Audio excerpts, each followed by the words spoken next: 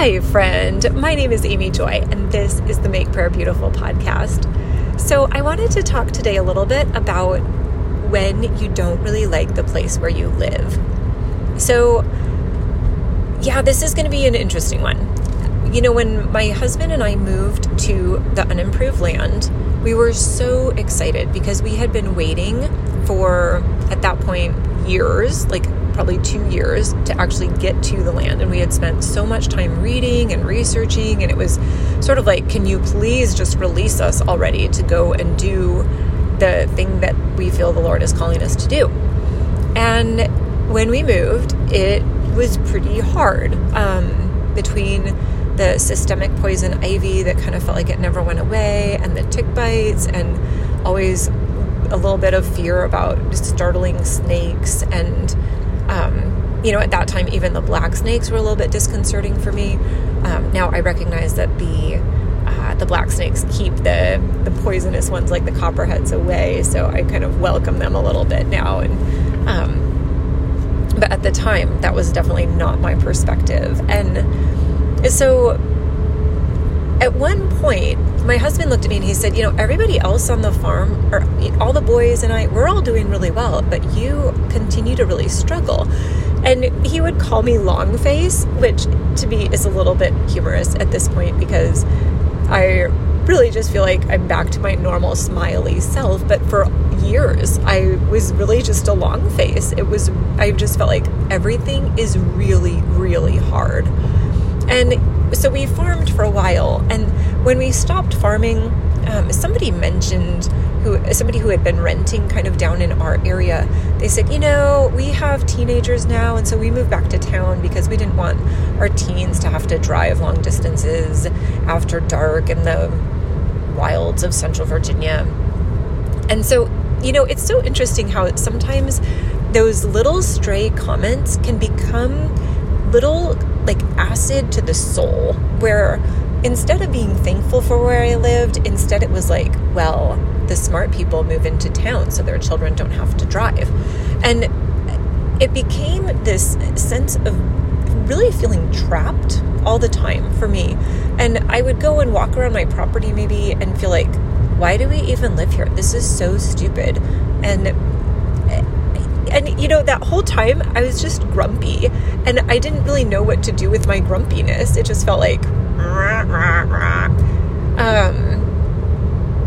and so at some point though, probably after I started to get a little interested in prayer, I realized, I actually live in a very beautiful location. I would say pretty much everybody who comes and visits, when they drive in, they're like, wow, this is really pretty countryside.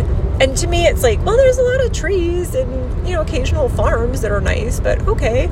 I don't necessarily look at all of that and think, wow, what an amazingly gorgeous, green sea of greenness or something. So, but it is very beautiful. And I do appreciate that. So that is helpful to recognize that where I live is very beautiful.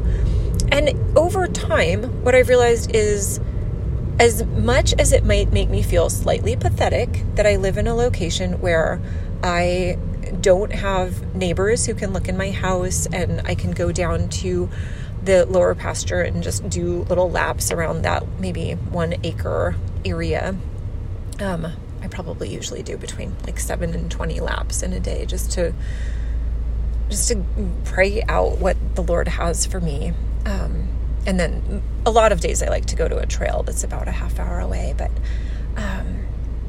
I realized this is what I actually almost need in order to function as a prayer minister. I need this kind of removed place where I am not dealing with all of the impingements of different people's personalities and all of their intensity. And so for me, I guess I came to a place of saying, I don't necessarily know why I live here. I don't necessarily, I might still feel a little bit trapped, like who would ever buy this property? Compared to, say, a home in the suburbs, some unimproved land with a homemade little house on it it's probably just a little bit less saleable, shall we say.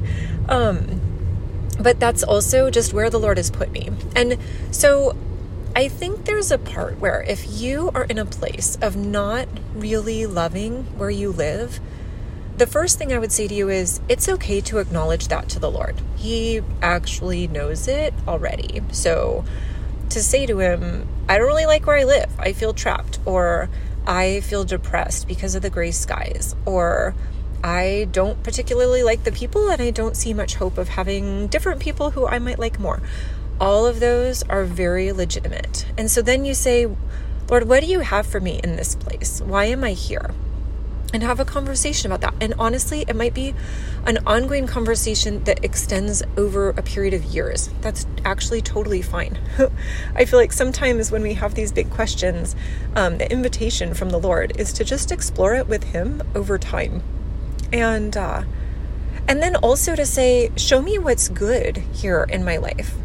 Show me the things that I can rejoice in the midst of the chaos. And then show me what it is that I'm supposed to pray about so that I can actually make a difference here, even if I don't love it.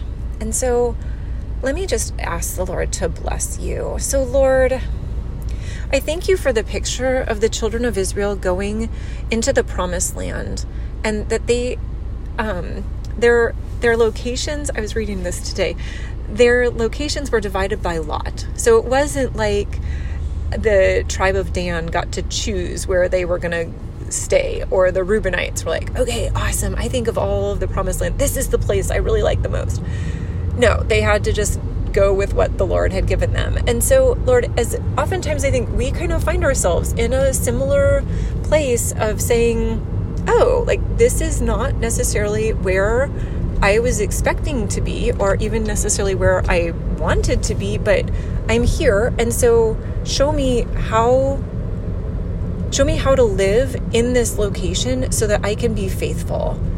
Lord, I ask that you would raise up people who are honest with you about how they feel, that you would give them relief against any guilt for not maybe immediately embracing the place that they are, Lord, that you recognize that it's not always easy. That, Jesus, I think about you in your time in Egypt and your family, and how they weren't like, oh, well, we're in Egypt, praise the Lord that he kept us safe, like, let's just stay here forever. No, instead it was like, well, we're in Egypt, as soon as we can get back, let's go get back. And so thank you, Lord, for that. And so I ask, Lord, for your peace and your wisdom and clarity for those who are struggling in their locations, that you would pour out your gracious goodness on them. In the name of Jesus, amen.